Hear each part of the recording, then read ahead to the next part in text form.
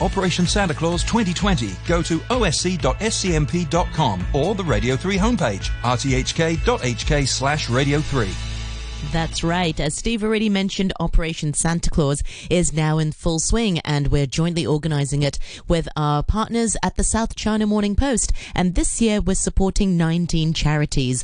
One of the beneficiaries this year is the Senior Citizen Home Safety Association, and they aim to provide hundreds of elderly residents with home care services over the next year. Radio 3 Anne-Marie Evans spoke to Maura Wong, who is the association's chief executive.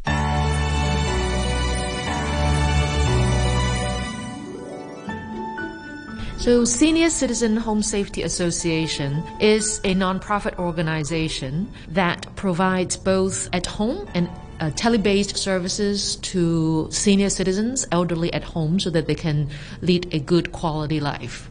So what would you like to do with the Operation Santa Claus project? So that's Easy Home Service. Yes. So Easy Home Service is the at-home service arm of our operation. We would like to be able to help the elderly with needs in order to, for example, take care of their health or clean their homes, or if they are recovering from an illness, be able to have proper rehabilitation at home.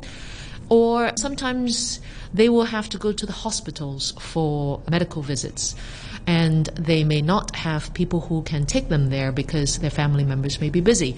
And we can help them by providing people to escort them to see doctors. So Easy Home Service, how many people are you hoping to cater for? And the idea behind this is to ensure that as many elderly people can be as independent as they can at home. Absolutely. So with the support of Operation Santa Claus, we're hoping that we can help 700 to 800 elderly within a year by maintaining their independent living, both health-wise as well as their mental and social needs. So the idea is that these people can be fully functioning at home, but you're just going to give them that extra bit of help. So it's also very good security, as you say, to ensure you can check on people, provide them with some cleaning, and accompany them to hospital. Is that the idea? Exactly. Because especially since COVID commenced in February, we saw a dire need for help at home. Because during this period of time, especially in the spring, some of the community services actually were disrupted. They stopped. Can you tell me a little bit more individually about some of the people that you're helping with this Operation Santa Claus funding? Sure. Mr. and Mrs. Young. Mr. Young is 86 years old and Mrs. Young is 95 years old. Mrs. Young is bedridden. She has some chronic disease and she can't really move around and needs to be taken care of quite intensively. Mr. Young himself found out that he has eye problem, macular degeneration, and he needs to go to the public hospital in order to get treated. But if he goes to the public hospital for his appointment, there's no one at home to take care of his bedridden wife.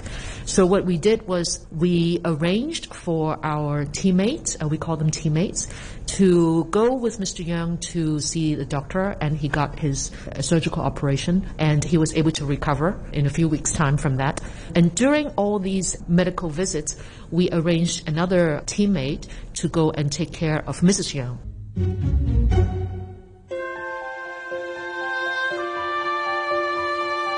It's a challenging environment for everyone. I think I would really like to urge all of you to think of those who are the most vulnerable and just do a little bit more. Take that extra step, which goes a long, long way. And it's Christmas. I think we all need a warm Christmas, a joyous Christmas where people like to be reminded that there is still love and care.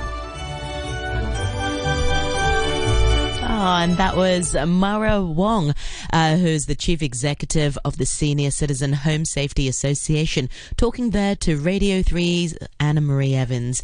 Thank you very much indeed, Anne-Marie, for your heartwarming feature. Now, if you wish to know more or want to make a donation to this year's Operation Santa Claus 2020 campaign, then please visit the Radio 3 homepage, or you can go to osc.scmp.com.